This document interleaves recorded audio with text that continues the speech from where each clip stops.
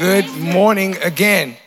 Again, to those of you who are our guests this morning, I want to thank you for making us a part of your Sunday. We really do hope that you feel at home. I want to introduce our speaker today.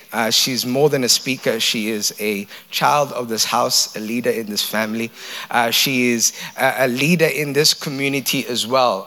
Annie McWalter is the CEO, not of one, but two companies. Just throwing it in there. One wasn't enough. CEO of Syca and also of Hope Factory, which Syca Enterprise Development, she corrected that, and Hope Factory, which actually has impacted over 1,500 beneficiaries since its inception. That is absolutely amazing. She has over 20 years of experience in the business enterprise development industry, as well as 20 years experience in the entrepreneurial space. 2 degrees, 1 master's, but more importantly, I don't really like reading a lot of CVs because none of that is important to what you're going to hear. Here's what's important. She loves the Lord, she loves the Word, and she lives the Word, and she loves this nation. Today, what you're going to hear is not the stuff, you're not going to hear about masters, you're not going to hear about Syca and its development. You're going to hear principles from the Word and how you can apply them in your day-to-day life to bring about change in your workplace. God has called us to a particular 9 to 5, and I hope that this series would help you to be empowered to do that. We're going to introduce her with a brief video from Tony, and after that video, she's going to come up. So I would like to ask you, as the video ends, could we give a huge hand to Annie as she comes up after the video? Thank you, Tony. Hi, I'm Tony. I just want to share a testimony about applying godly wisdom in my marketplace. So the context of my marketplace is a software sales environment, so working for a multinational, highly driven, lots of pressure, and I'm managing a sales team in this organization. And so we're getting towards the end of the year, and one of my guys in the team is not quite getting there in terms of making his target, and he's been taking from pillar to post in one of the deals that's really going to help him get over the line. So we're struggling to see what does he need to do next. Some context as well is that morning when we had been chatting about this with Katie, my wife had really reminded me again about Convergence, which is a book we'd read, which in summary just tells us about living our faith and our field being in a converged area where you can't really tell the difference and everything is just intertwined in how you conduct and handle yourself in faith and field. So we have a weekly sales meeting and my team member comes in and I just say to him at the beginning, look, I really sense we need some wisdom here, and I'd like to just pray for us for wisdom in how to proceed in this deal. And knowing that he didn't profess faith, he was like, okay, cool, sure, let's pray. We've tried everything else. And after praying, just got a sense of a real God idea. And I shared that idea with him, and we brainstormed it a bit, and he then went out excited to start executing on this idea. I carried on with my day. I'd forgotten really what had happened. And as I'm driving home, he calls me and he says, Tony, they signed. And just such excitement in his voice. And he had a throwaway comment at the end of our conversation where he says, this prayer thing really works. And that comment had a challenge as well as an encouragement for me. Encouragement in that someone who wouldn't profess faith had a level of faith that was built up in him. And both of us had an undeniable God moment where we can't deny that God had really broken through and spoken in this area. A challenge also in that it led me thinking, what are the opportunities that I'm missing to apply godly wisdom in my workplace? And so I want to leave a challenge to you as well and saying, are you standing in the way of your next marketplace miracle?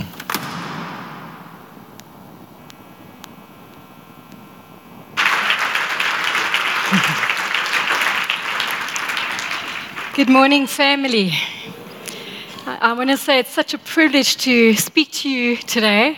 And I want to say that this is not easy. What our leaders do every single day preparing, I really went up in my respect for just what they do to prepare week after week messages for us. But I'm going to share a little bit on God at work. And we're in this series of God in our workplaces.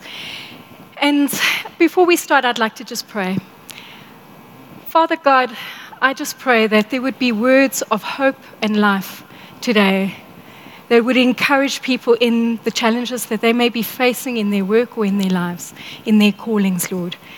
We just pray for your truth to come. We pray for revelation of who you have made us to be, who you have called us to be.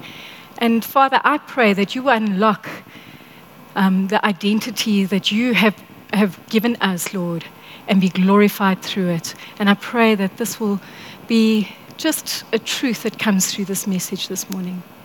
Amen.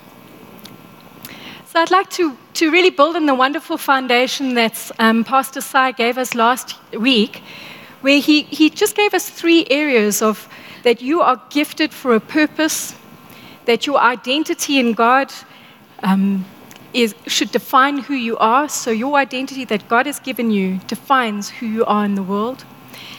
And the quality of your work matters to God. And I thought those were such amazing pillars from which to build this message this morning. I remember I'm in control of the slides. So this morning I'm going to speak to you today about how to handle conflicts in the workplace with integrity, faith, and courage as a son and daughter of God. And what I want to start off in this morning saying is that I'm not a person who likes conflict at all. I'm sure none of us do. But I grew up in a family where there was a lot of conflict at home. And so I must say that I used to really shy away and be afraid of conflict. And I really feel that the Lord has kind of given me that He's taken me through these conflicts and taught me a lot through these conflicts, which I'll share a little bit later this morning. And our anchor scripture is, whatever you do, work heartily as for the Lord and not for men, knowing that from the Lord you will receive the inheritance as your reward. You are serving the Lord Jesus Christ. So the 3 things that I'm going to cover this morning are sources of conflict in the workplace, and this is also applicable to the whole of life if we're not in a particular workplace. We're going to be covering sonship and daughtership in handling conflict, and stepping stones, or the results of conflict. We're going to be focusing on Daniel 6, and what I loved about just studying up about Daniel is just to see this man of incredible excellence. So we know that he's a young man, as Pastor Sai said last week, that he was a young man of noble heritage that was exiled into Babylon. And he landed up being 10 times better than any of the other people in that area as an administrator. We know that Darius the Mede, he was the 3rd king that Daniel actually served under. And Darius at that time decided to divide the kingdom into quite a number of provinces, into 120 provinces. And he appointed high officers over each of those provinces. And he chose Daniel and 2 others as administrators to supervise these high officers. So Daniel was in this place where he was just about to be promoted. And when we look at his work ethic and what he does, we can see why. He is excellent in all he does. He has great ability. He is faultless in his work. He is faithful. He is always responsible. He's completely trustworthy. He's consistent. And he shows honor to all. When you go and read in Daniel, you'll see all of those things listed. And I must say, when I look at that list, I'm thinking, am I like that in my workplace? Do I do all of those things? Am I excellent in all? Do I have the ability in this work that I'm doing? Can I be said that I am faultless? Am I faithful with what I'm doing? Am I completely trustworthy? When someone says and asks me something, I will do it. Am I consistent? Do I show honor to all? It really challenged me. And I think that what it really shows is that Daniel's work is worship. It's worship unto God. There's no difference between our work and our worship every day. And that's one thing that has been such an amazing privilege to serve with Belinda in her worship ministry, is that work is worship and worship is work. That we can be excellent, that we can have ability, that we can do things all unto God. So Daniel was really at the place where he was on the verge of promotion. The king wanted to make him oversee all of the administrators. He was about to promote him. So we're going to cover sources of conflict in the workplace. Just from my observation of those 20 years, can't believe it's been so long, but these are some of the things that I've noticed in the workplace. Maybe you have as well. Jealousy, egos, strong egos, gossip, groupthink, or people clubbing together to try to get something their way. I've definitely come across a different world system to what we believe. Lack of servant leadership, you see that in the workplace today. Lack of honor. Yes, there's definitely been racism, there's been prejudice, there's been sexism, there's been political agendas, backstabbing, power struggles. Actually, you name it, any sinful behavior. So conflict arises, and I'm talking about this conflict that arises from these things, not conflict because we're not doing our work well. And what I've noticed is that a lot of these things are actually to do with people's internal worlds that they actually bring to the workplace. They bring their things to the workplace. And often you can see that those things are linked to identity, to who a person is, who they believe they are. One of the scriptures that Lindy sent me this week, which she thought was relevant, was James 3, verse 16. For where jealousy and selfish ambition exist, there will be disorder and every vile practice. People don't leave their baggage at home, they bring it with them. And one of the conflicts that I have experienced in my workplace and in my work life, and it's been interesting because it's been the same thing again and again, and you'll find that often you get attacked in the same area. But one of the greatest types of conflicts that I've faced is that of attacks on my character, attacks on my identity as a daughter of the King. And this has happened on three separate occasions in my work life, where I've had people who were reporting to me kind of went past me and went to somebody that I was reporting to and shared things that were untrue, slanderous, things that really actually were very hurtful to me as a person. So the first time that it happened, there were these senior leaders under me, and they went to, as I said, my boss. The first time it happened, I felt completely betrayed. I remember kind of just feeling really numb, angry, quite devastated, and really crushed, because I really felt betrayed by this. And I really felt alone, but did go to God. Took me a while, but I went to God. The second time it happened, I was actually attending a conference, a church conference, Kingdom Come conference. And there again, there were accusations in the email to the person that I report to. And that time, I was actually at this conference. I really felt this peace of God just fighting my battle. I think what also helped at that time is I had a close friend, Terry, and we went through that accusatory mail, and we literally calmly replied to every single kind of accusation in that mail. And as a result of that, I was cleared, and effectively the person who had made that accusatory mail eventually left. And then the third time, interesting, same thing. Again, someone went to someone who I report to. But this time, less hurt, no longer a trigger. And I just want to encourage those who are in the process of being tested, going through conflict, that the Lord is going to give you the solutions. He's going to give you the way to handle every single situation that you face. And just we can rely on His Holy Spirit to give us that peace in the time of trial and the wisdom to know what to do. So we're going to look at some of the sources of Daniel's conflict at work. And essentially we start off in Daniel 6. And we see that the administrators are jealous of him, and they're realizing that Daniel is going to get promoted. They go back to this whole thing of, oh, he's an exile from Judah, a form of prejudice. They start to clamber together, and they go to the king and they say to him, King, we want you to issue a decree.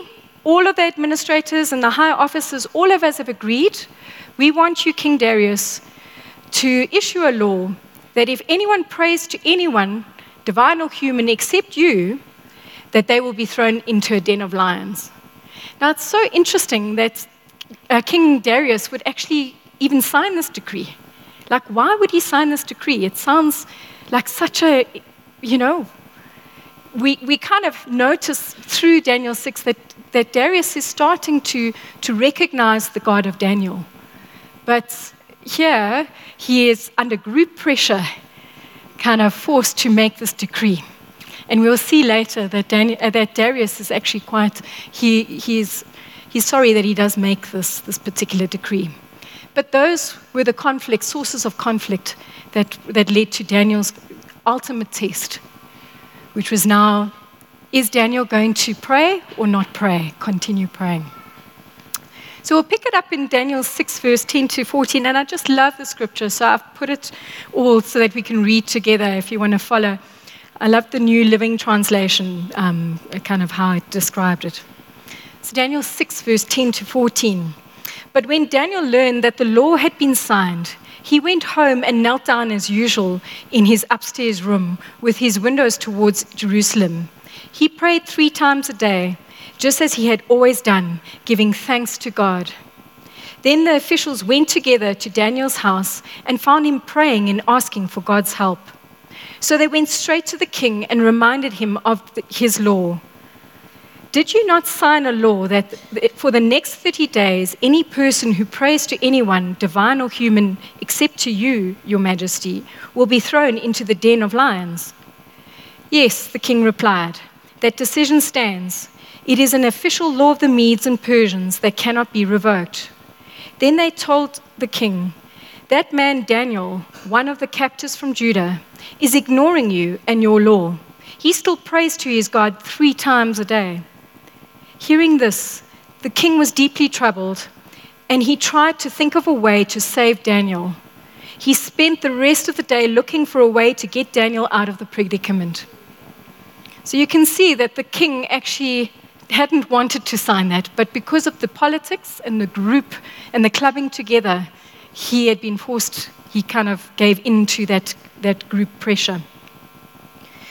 Daniel 6, verse 16 to 20. So at last the king gave orders for Daniel to be arrested and thrown into the den of lions.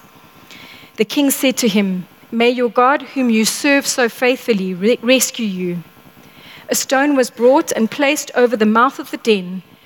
The king sealed the stone with his own royal seal and the seals of the nobles, so that no one could rescue Daniel. No one could rescue Daniel but God. Then the king returned to his palace and spent the night fasting. He refused his usual entertainment and couldn't sleep all that night. Very early the next morning, the king got up and hurried out to the lion's den. When he got there, he called out in anguish, Daniel, servant of the living God, was your God, whom you serve so faithfully, able to rescue you from the lions? Daniel 6:21. Daniel answered, long live the king.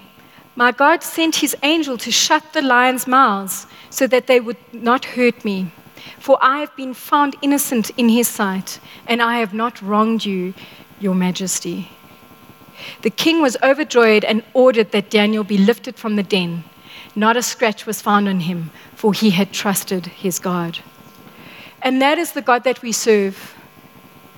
That even if we do go into the lion's den, that we will not be harmed.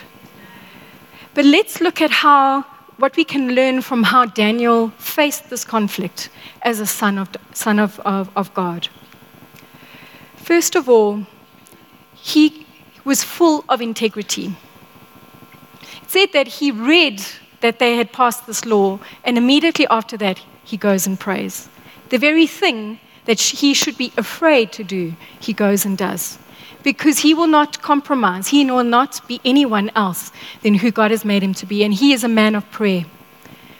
So Daniel goes and he prays as usual. There is no hiding. He prays in front of the windows where people can see him. And what is he doing? He's giving thanks to God. Integrity is being who God has called you to be, even when it's dangerous. Second thing that he does, he is a son of God who has faith. So he went to God first immediately. You see that he didn't go to the king and try to overturn that law. He went to God first. He had faith in the right direction. And he was asking for God's help. It also speaks that he was giving thanks to God. And I've got a picture there of little mustard seeds, just to remind us that faith doesn't need to be big. It needs to be just the size of a mustard seed. God, help. God, please protect me.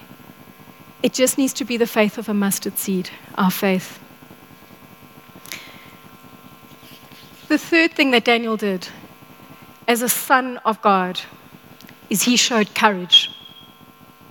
He did not protest his unfair punishment to the king. Actually says in verse 16 that the king says to him, "May your God, whom you serve so faithfully, rescue you." And I always wonder, the Bible doesn't show or describe what happened with Daniel. But what I can imagine is Daniel he is silent, like Jesus was silent before his accusers. He decided he is just going to trust God. And so even when we're in the lion's den, could God have prevented Daniel from going to the lion's den? Absolutely, he can. So why do we face suffering at times? I remember very vividly, I spent 1 year in northern India and I was supporting a missionary family. And the amount of trials that they had gone through in India were just amazing. Just the times when they could have lost their kids due to illness, all kinds of trials that they had been through. But I remember very vividly Linda saying to me, she really believes there is a purpose for suffering. That, yes, suffering is difficult, but there's always a purpose for suffering in God. And that purpose is for greater territory. That purpose is for his glory. That purpose is for more authority. So even in the lion's den, we need to face suffering like Jesus faced suffering. Hebrews 13, verse 12 to 14, and it was actually read a little bit earlier in the scripture from Malibongwe. So as Jesus suffered and died outside the city gates to make his people holy by means of his own blood, so let us go out to him outside the camp and bear the disgrace he bore. For this world is not our permanent home. We are looking forward to a home that is yet to come. Jesus said that in this world you will have trouble, but take heart, I have overcome the world. And we are not of this world. We are of an eternal home. So even if we don't see the fullness of what God, we will see it in heaven completely. I think there's some things that are mysteries that we don't understand why we're going through. But know that God is going to turn it around for his glory. Matthew 10, verse 38 speaks about whoever comes to me and follows in my steps and is willing to share my cross will experience it as his own. Jesus is calling us at times to come in and experience what he experienced, but we know that he was glorified. We know that he rules, and we will too. So the stepping stones from conflict, the results of the conflict.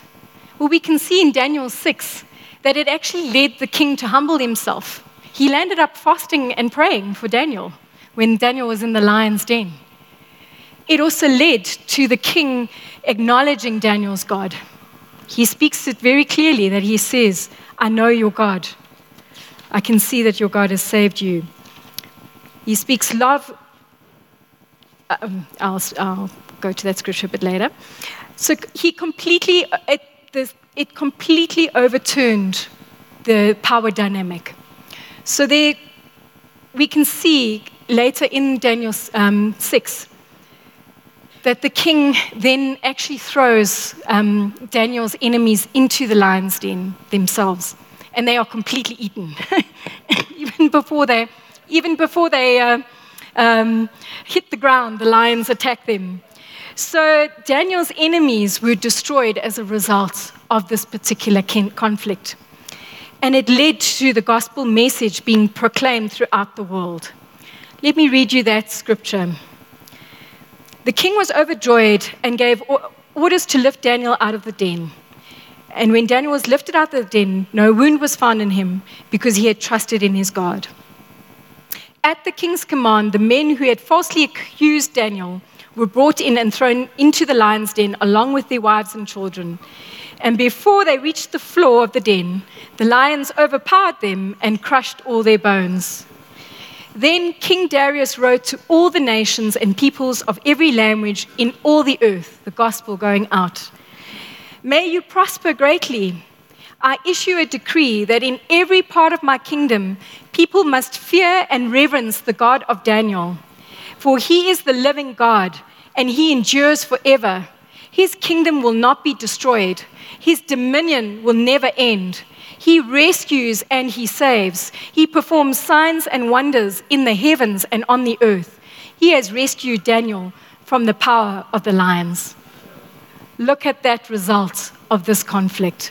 The suffering creates more authority, creates his dominion, creates God's glory.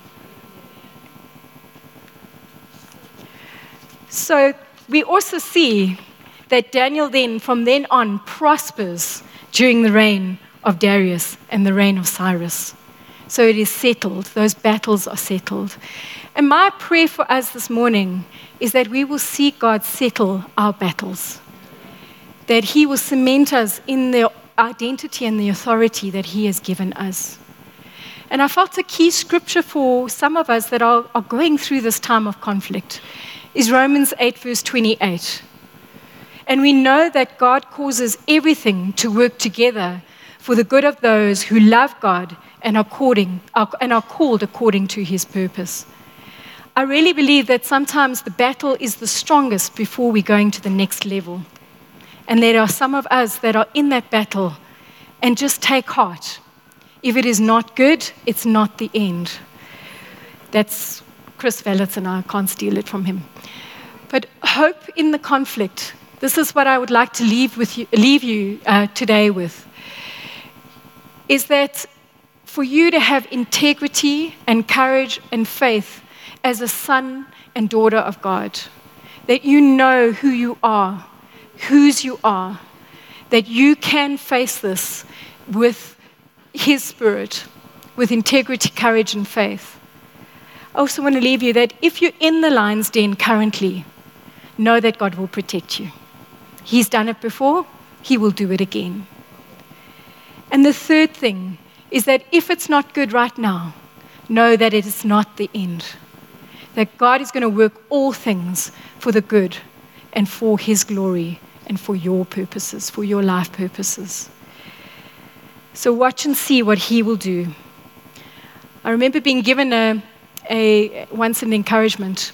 When we pray to God, his answers are maybe yes or no, maybe not yet. I have something better, or it's watch and see what I will do.